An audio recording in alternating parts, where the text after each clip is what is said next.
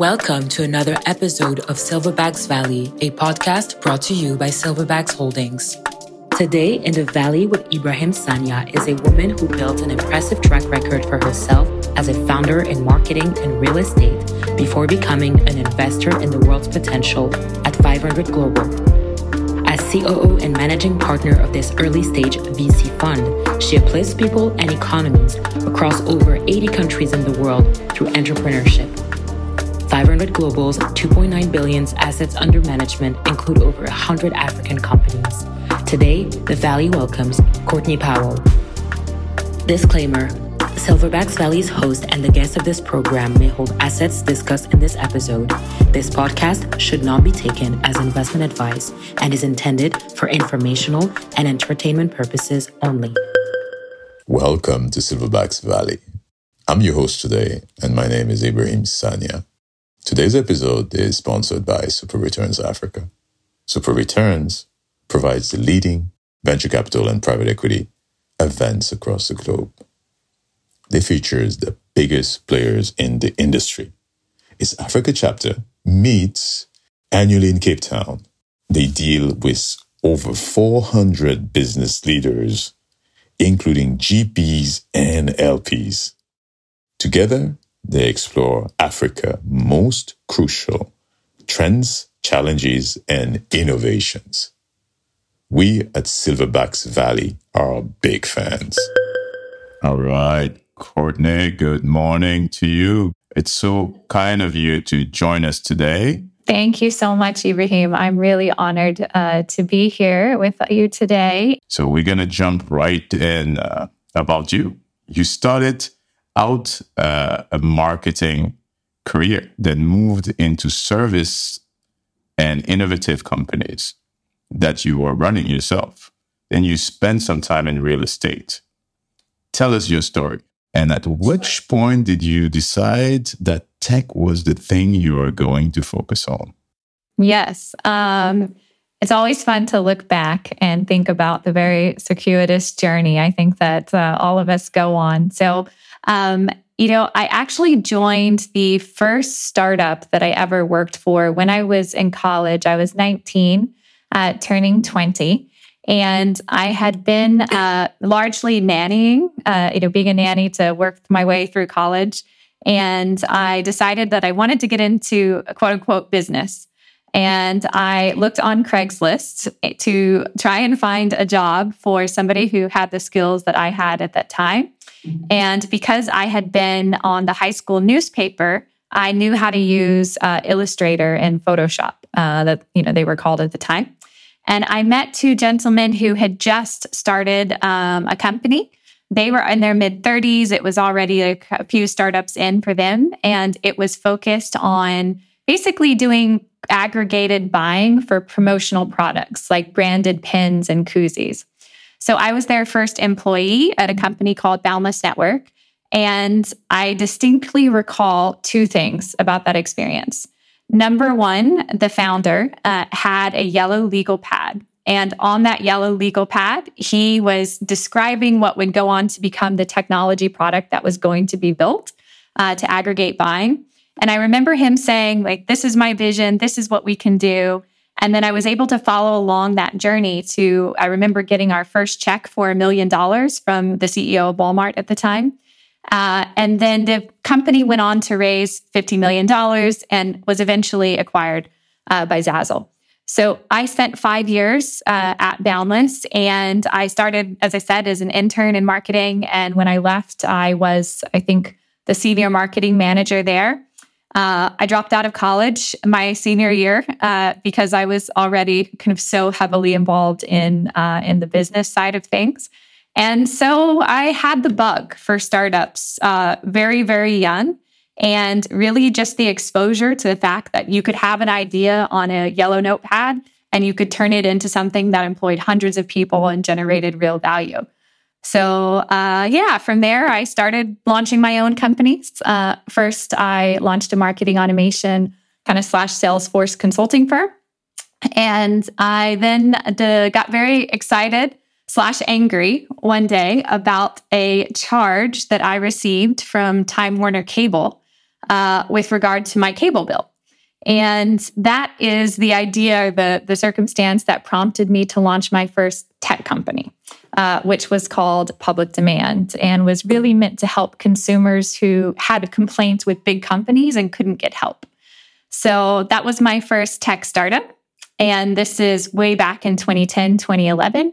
And that's actually when I met 500, who had also just started at the time. And 500 invested in my company. And I went through one of their very early accelerators and moved to Palo Alto, Silicon Valley, Mountain View area back in 2012. And that was pretty much it for me. I was a CEO of that company for several years before becoming CEO of another tech company, which was in the real estate space. And ran that company for a few years before I joined Keller Williams, which is the largest residential real estate company in the world.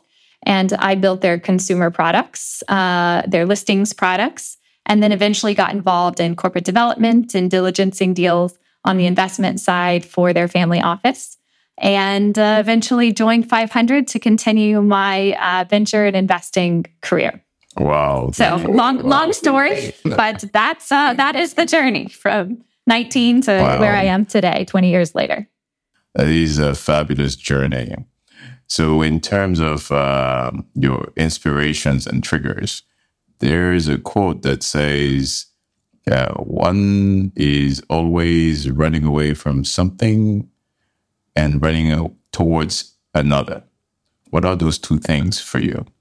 Yeah, that's a really interesting quote and way to think about things.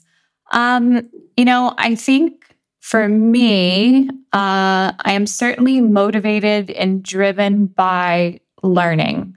I feel that, the world is so big, and there's just so much that, one should want to and can absorb in life. So I'm very, very motivated to learn as much as I can, as deeply as I can. And I actually think that's really related maybe to what I run from, which is any sense of intellectual boredom. I think that's something that I struggle with, whether it was in school or, if I haven't had a lot of non-founder related jobs, but, I definitely need to feel like I'm learning, feel like I'm advancing. And then I would say something to add on top of that is really been more apparent in the last few years, perhaps as I've gotten older, is I want and I need to feel like I'm a part of a team and a part of a community. And so that for me is also a big driver to feel like, I'm running this race with other people that, I love and admire. And, that I can contribute to the communities that I'm a part of. No, that's gorgeous. That's gorgeous. Well, your platform, 500 Global, is a colossal player in the ecosystem. And in part of your mission is to invest in potential and turn it into performance. How do you define potential? Yeah, that's a great question. So, 500 is such a unique beast, as it were, in the sense that when the company started at the end of 2010, it was small at first, right? 29 million was our first fund, but even within that first fund, there was this concept that we didn't just have to invest in, at that time, Mountain View, Menlo Park, right? So back then, even the idea of investing in San Francisco was crazy, let alone, the idea of investing around the world. So within that first fund, 500 was really already investing in Mexico and Latin America and Southeast Asia, et cetera. And I think the belief in terms of what potential is, I think it was just underwritten by just the fact that, Christine and the other early members of 500, they had operator backgrounds, right? So they didn't come from a finance background. At that time, venture was a real kind of gilded space where you had people who were already extremely wealthy, working on Sand Hill Road, who didn't have much interest in really seeing outside of, that gilded cage. And that was just not how 500 wanted to be, right? There was always this concept that venture could be approachable, that venture should be finding talent everywhere because that talent does exist everywhere. Today, many of the partners of 500, including those who have been there since the beginning, are either immigrants themselves to the US or are first-generation Americans. And so I think this was also probably a really significant driver for the way that we think about potential today. My family is Mexican-American, and there was always kind of a sense of, in some sense, on my mother's side, of being an outsider, right? So I think all of us kind of had this bent to us. And so that's probably a big part of when we think about potential. We don't think all potential originates from Stanford, right? Potential originates from everywhere. So this is, really what we believe. We believe there's tremendous upside in that. And it's not actually a belief, right? Just look at our first 3 global funds. They're top decile performers across venture. So this thesis that there is talent everywhere and that just needed opportunity and capital is playing out in real time. Half of our 50 unicorns today are from outside of the United States. Half of the unicorns that exist in the United States are started by people who immigrated to the United States. Wow. So that tells you really how distributed tech talent truly is. And so that's what we believe. And that is the basis for, 500's $3 billion in assets under management today. We're investing in 80 countries because that belief it works. Wow. Now this is music to my ears. I really, really love those data points you're dropping for us. You've now been with 500 Global 4 years. Yes. What do you think are the superpowers you've developed while there, or the superpowers you have finessed and fine-tuned while there? And what are the greatest lessons learned? Yeah, that's interesting. I'll often say to people, actually, I was just with our CFO this morning, and 500 is like the crucible of venture, right? Because most firms are relatively small in the sense that they might have one fund at a time. They're investing in one thesis in one country. We have 30 funds. We're raising 6 funds this year. So the way 500 does venture is just extremely atypical. And so I think my learnings are going to be related to 2 things: the way 500 does venture, and also my evolution from a founder to the other side of the table. So as a founder, I think the superpower that mattered was your ability to assess risk and then take a qualified risk, right? It takes a lot of I think they talk about Steve Jobs like delusional field, right? There's some aspect of you that has to be a little bit nuts to want to solve some big problem. But I think, moving from the founder, operator side to what I do at 500 today has really, really helped me to hone the way that I view risk and reward. So my job is to really understand from a business perspective where it is that we want to put a fund, why we want to put a fund there, what that return is expected to be, what the thesis is that's going to drive the most value for our shareholders and our limited partners, and also what the teams need to be in order to make this happen. And all of this is wrapped into our mission, which is to uplift people and economies around the world through entrepreneurship. And this is a really important part of 500 and an important part of what drives me and I think also my own superpowers, which is this idea of contribution to creating these really sustainable entrepreneurial ecosystems around the world. So it's obviously we're very performance oriented first, but we believe that by creating these vehicles, these teams around the world and investing in these founders, that is truly what will move societies forward. So yes, being able to hone my like risk reward kind of mental model, I think is one thing. And then in terms of the way that 500 does venture, I'm really fortunate and blessed to be able to visit so many countries around the world, to see founders all around the world. I can't even count how many countries I've been in this past, probably 2 months, let alone 4 years. And I think the superpower has been to be able to just absorb a new way of thinking. Every place that I go to, whether, it's Saudi Arabia or Senegal or Pakistan or Singapore or, wherever it is, the world is just so much bigger than what I ever understood it to be. And I am constantly trying to expand my brain and be open to what I'm seeing and what I'm absorbing to make those mental models better. So, I'm really committed to the learning aspect of things. And I just, I wish everybody had the opportunities that I do to see, how big this world really is. Amen. Amen to that. And congrats on your recent expansion in Pakistan.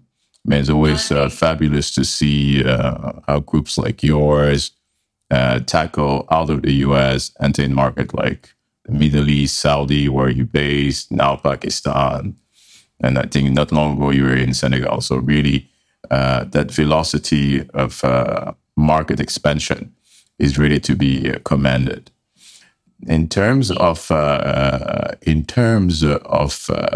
misconception, so there's a lot of misconception about the VC industry. You find people on the other side and coming up with a lot of negative views or misunderstanding. How do you think 500 Global is contributing to challenging these misconceptions in the market and public eye? Yeah, I mean, I think that's a good question. I think there's certainly VC can be wielded in a way that it is a real contributor to economies, right? And I think we've seen that play out since the venture capital industry got started really in the 50s and the 60s in California, and then kind of spread out from there.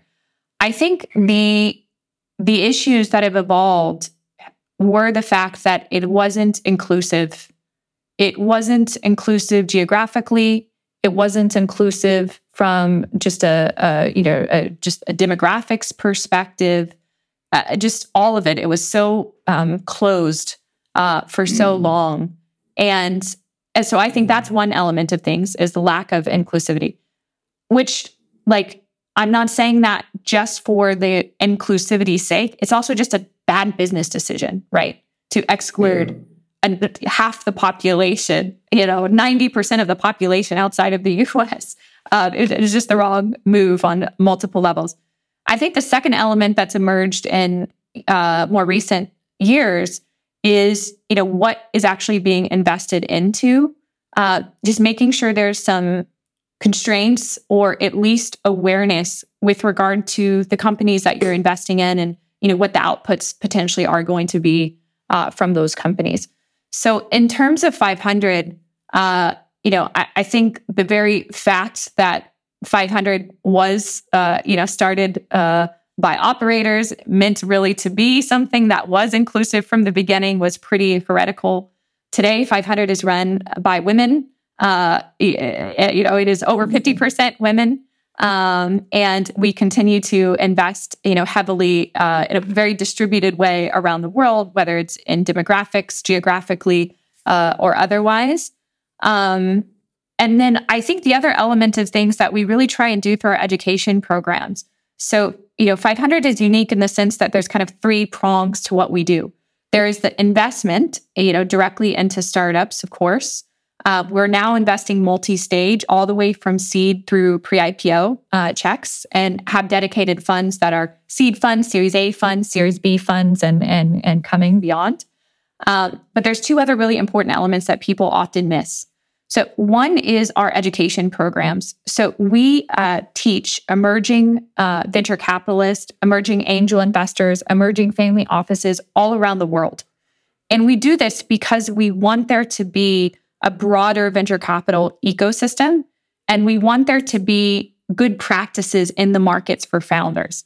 Because what we have witnessed, because we've been investing in kind of newer, nascent and emerging markets around the world, that oftentimes when venture or angel investing comes online, the terms that founders get in emerging markets are often far worse than what a founder would get in an advanced economy.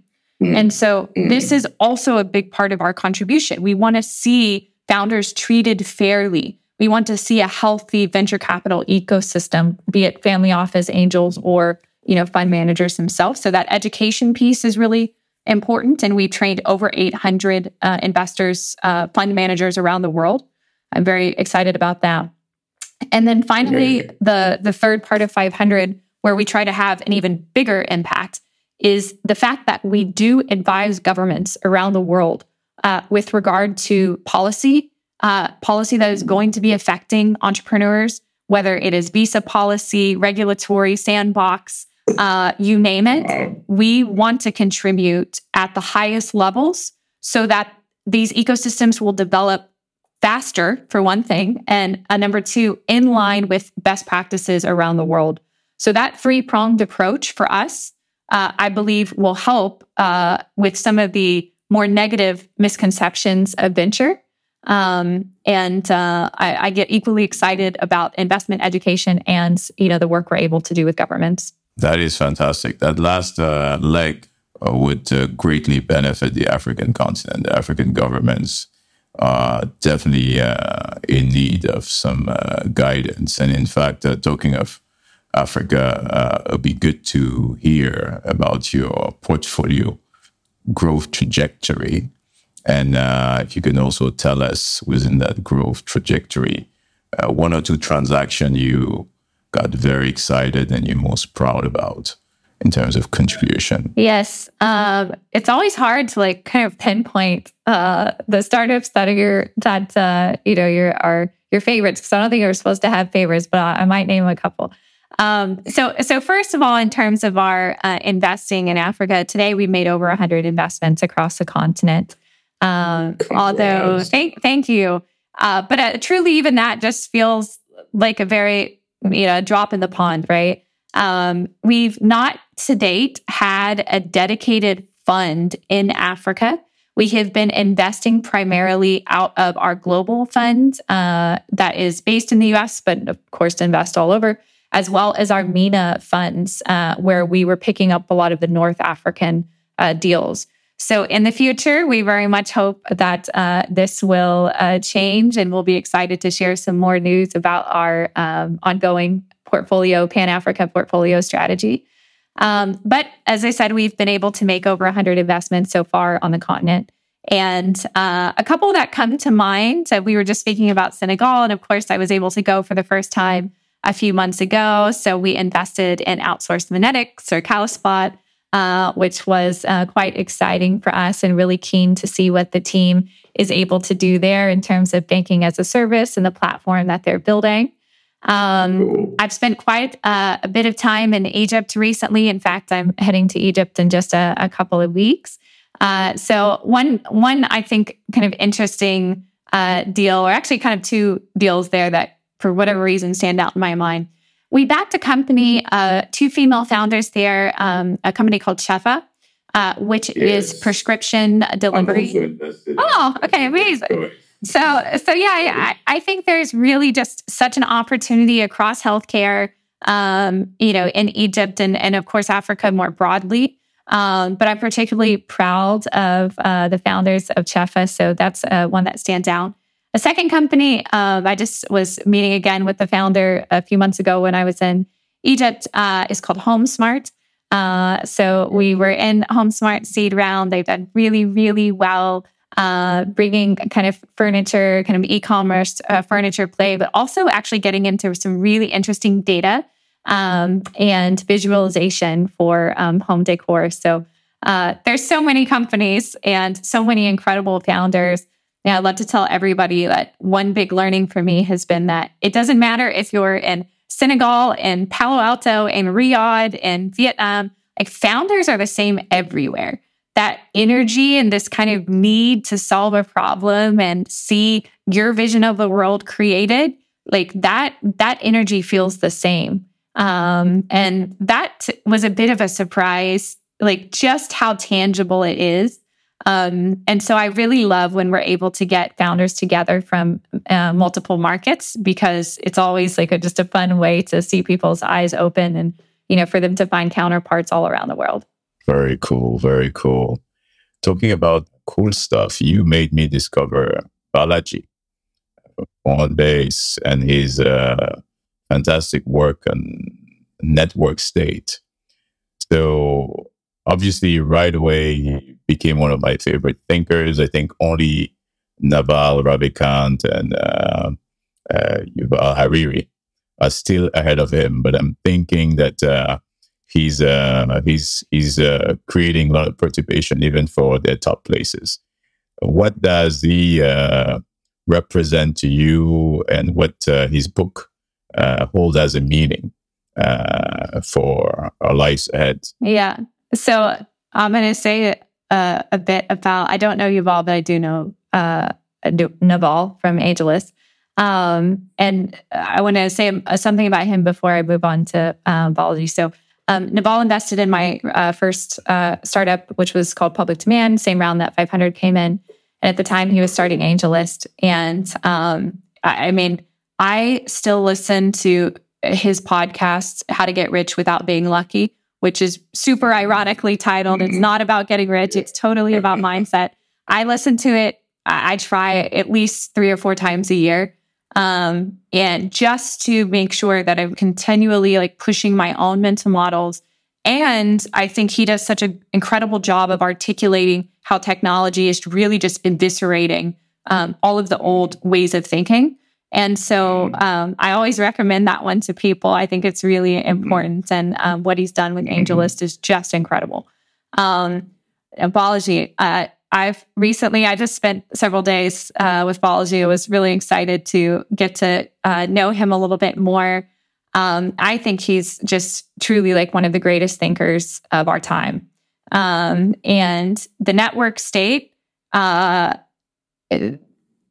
absolutely believe everybody should read this. To me, it is the most important work that's been written since the Bitcoin white paper. I'm a big believer in decentralization. I think Bitcoin was, really kind of the first domino to fall to create just the whole distributed, decentralization ethos. Now, I think what Balaji is doing is so exciting because the way that he describes, I think he calls it the 3 Leviathans, God, network, and state. The point is that, over time, we've had these big, kind of Leviathans that have really influenced every part of life. Originally, it was the church. Then it was the formation of the state, which, we're in. And then his thesis is that we're now transitioning into the network. And that comes with a whole host of considerations.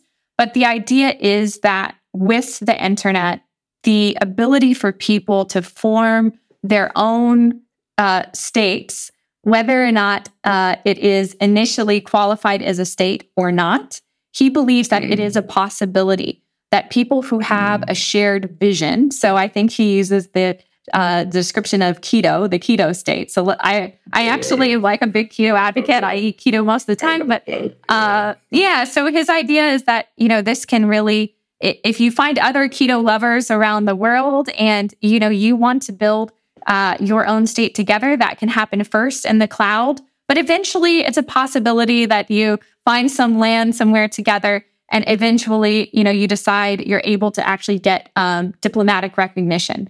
And so I think this concept is really exciting. And I don't think it's exciting because it in any way necessarily replaces the current state. That is not the thesis. It is that it is additive to the states as they exist now. So what he represents to me is an inevitability. And I, have spent a lot of time with them to try and understand the thinking around this, because if you just step back for a moment and think about it from a venture perspective, as these new network states come online, as this happens, be it, in the next few decades, there needs to be an entire layer of infrastructure, technology infrastructure, that is built to enable it. And I believe that new layer of technology that has to be built will be massively profitable. And so this is very interesting to me, from the VC perspective, and just fundamentally as a lifelong learner, it is to me a bit of an inflection point in history. So couldn't recommend Balaji's podcast more. In particular, the two that he's done with Tim Ferriss are quite good. And I think he just did like an 8-hour one with Lex Friedman. Everybody's talking about this as well, but he's really spectacular. Because since you introduced him to me a couple of years back, I have like a reminder. As soon as he posts something, my notification goes off the wazoo. So I listen to that new 3-hour, I think the day after or the same day because of time zone. But you'll be pleased to know that he has inspired a group of Africans that have a platform called Afropolitan, and he has invested himself, which are basically trying to do something with the African diaspora with those concepts. And what I love the most, obviously between the keto and network state, what's great about how he integrates the past into today and leaps into the future in the most effective manner. And one of the, he's a highly erudite man. So one of the cool terms he comes up with is a society as a service, where he basically, which is one of the coolest terms in his whole thought process, indicating that if you look at whether you are on Twitter or Facebook, you really are part of these communities where you elect in and you can elect out at will, which is already a beginning of that. And those communities will just continue to ferment and cement themselves within civilization as we evolve today. No, but I'm super, super grateful. And now I'm jealous because you're spending time with these two people that I'm a big fan on fiction. So I'll be following you closely because one of these days we'll have to all sit down. In terms of literally books and quotes, I recently ran into this quote and I wanted to share it with you. It says, revenue is vanity, profit is for sanity, and cash is reality. What does this quote make you think about? So I'm going to give kind of two different answers. The first is going to be my answer as a founder and an operator. Really early on, I learned that the most important report you should be paying attention to is just cash flow. Your P&L can be a number of different things based on how you choose to kind of finesse things, but cash is king still. And businesses don't die because they make a wrong hiring decision necessarily. They die because they run out of cash. So I do think the cash is reality is absolutely true, but I think it's more true as a founder and an operator than it is as a VC. And the reason I say this is because, VC is about alpha, right? You are looking for the moonshots that are going to pay off with massive returns. So we're talking about what's happened with, FTX and Binance. We are not an investor in FTX or in Binance, but we did have our first fund that was investing in crypto in 2016. Out of that fund, we invested in a number of huge companies, Solana being one, that has had massive returns for 500. And so I think as a whole, we're still very bullish on the crypto infrastructure ecosystem. I think what's happened in terms of, kind of tokens and leveraging your own tokens, now that I think is a very different reality, and perhaps will be a very different consideration for crypto founders, given what's happened over the last 6 months or so. But these cycles are normal, and we will continue to have new categories created that have to go through the crucible of their own industry, coming into something that is going to be substantial and permanent. I do believe crypto is a permanent industry, and it is just still in the very, very early days. So why I say as a VC, cash is a little bit different. It's because you have to be willing to make those high conviction bets to be able to get 1,000x return on those early companies. So if we had looked at Solana from a purely, what is their P&L, right, in the early days, it simply, we may have said no.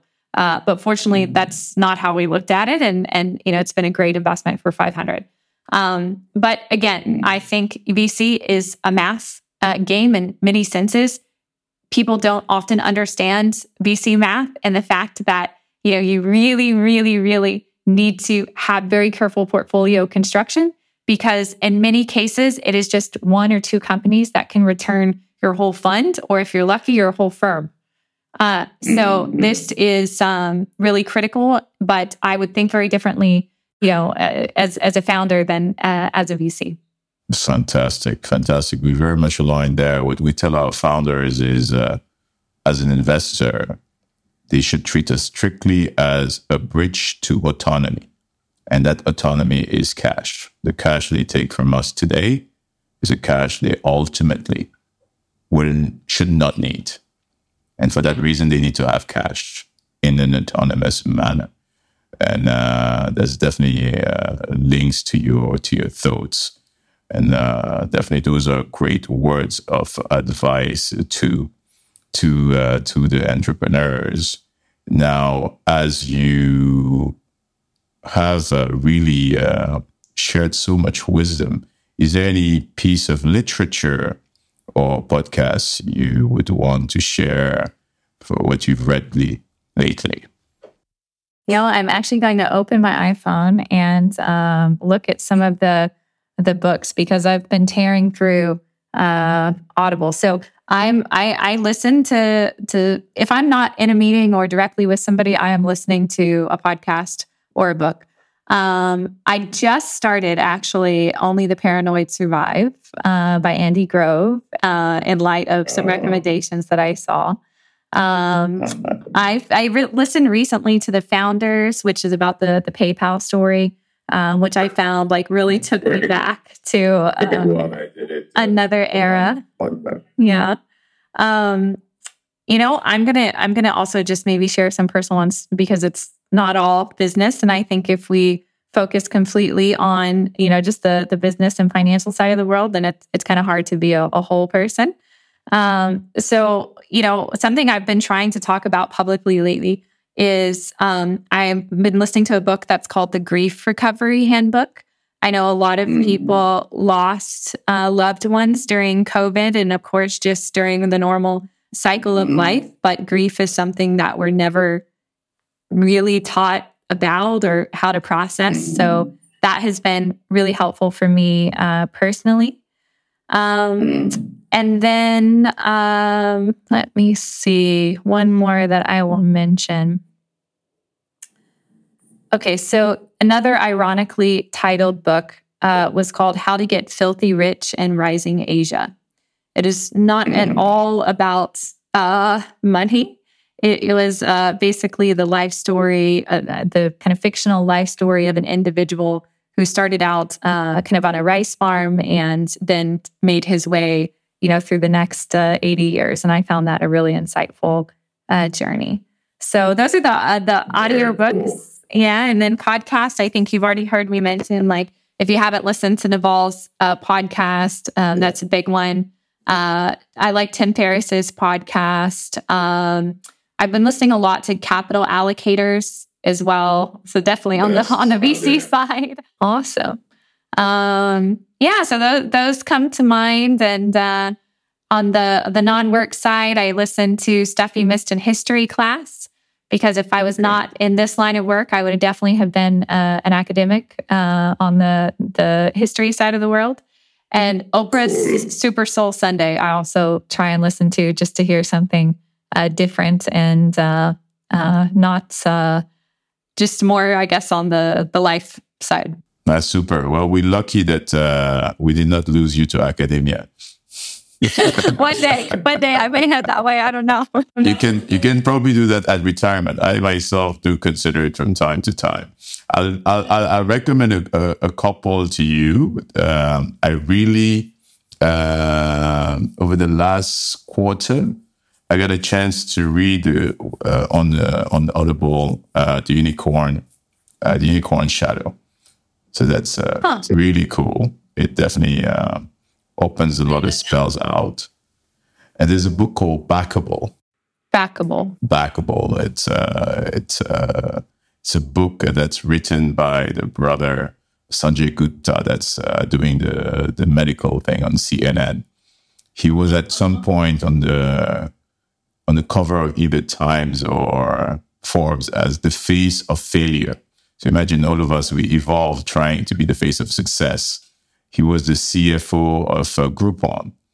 And basically they use his face as a face of failure while being the Indian brother of a super successful other brother. There's only two of them in the family. So he turned that moment of weakness as a moment of transition. He sent that cover to a series of tech billionaires and said, "This is me. Can you give me some word of advice?" And started interviewing all of them, kind of rehacked himself and came up with his book as to what are the key features to be backable as a founder individual. And then the one I've just finished last week is How to Invest by David Rubenstein, the founder of Carlyle.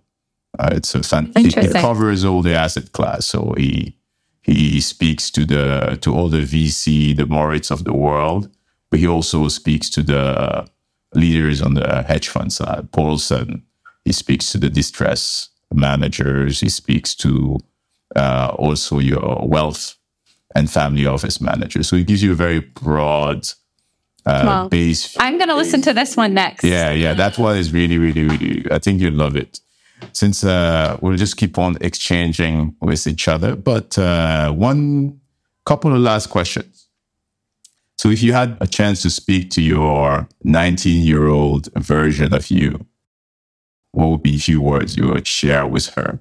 Okay, I'm going to give a response again on like business and personal side. So I was a really young mother. So when I was 19, I already had a son. And I think, at that time, I was very, very, very focused on, just like trying to pay the bills, right? Just trying to make my way through school, etc. I think, looking back now, I would love to have, told myself how important it is to really value that time with your children when they're young. I think it's a lesson that is maybe one of the most important lessons. So I think even above what we do for, business or financial success, I think just being able to spend the time with your kids is, really paramount. So that would be one thing. I think the second component, I was scared a lot, right? I remember being in the first business meeting I ever sat in, and somebody said something about ROI, and I didn't know, what ROI meant. So I was then trying to research, what is this ROI, right? And I remember just, having so many moments like that. But I think, maybe just telling myself that it's normal to feel that way. I still, I think it's if I am the least smart, least experienced, least wealthy person in the room, then I'm doing something right. And so that is something that I wish I would have felt more confident in as that 19-year-old, and something that I still try and tell myself now. I don't need to know it all, have it all, be it all. The journey is really about that, it's the journey, right? So I think just having a little bit more confidence at that age would have been great.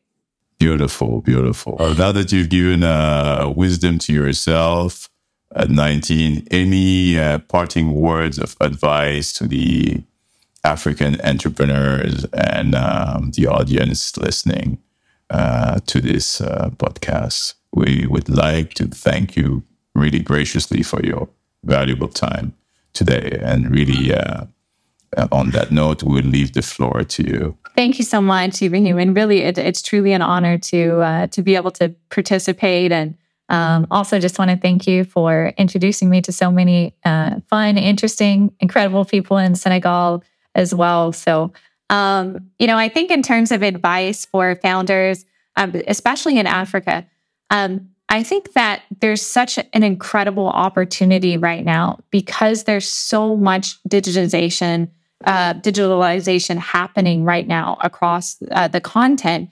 And there's still a number of fields that are relatively wide open. So even though, of course, everybody talks about fintech, I still believe that fintech is in the early odds. I think there's a tremendous way to go in terms of education, in terms of healthcare. I think there's still a lot of opportunity that it's going to exist in these major industries. And so my advice is really just get started, right? I mean, the younger you start doing companies, the better. The average age of a founder that's actually experiencing an exit or success is actually like mid-30s. And if you actually study those founders, it's those who have already been starting companies, right? So the earlier you can start and like get these painful lessons, the better.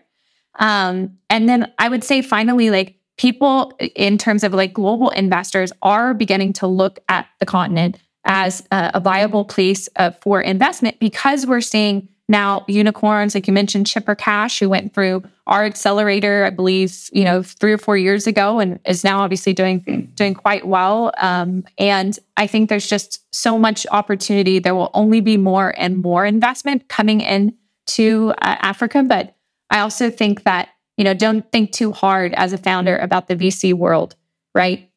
Your world is your customer, and that is always the best source of cash. So I think, it's just about keeping your head down as a founder and iterating and not falling in love with your product, like fall in love with the customer. And that will take you a long way. Beautiful.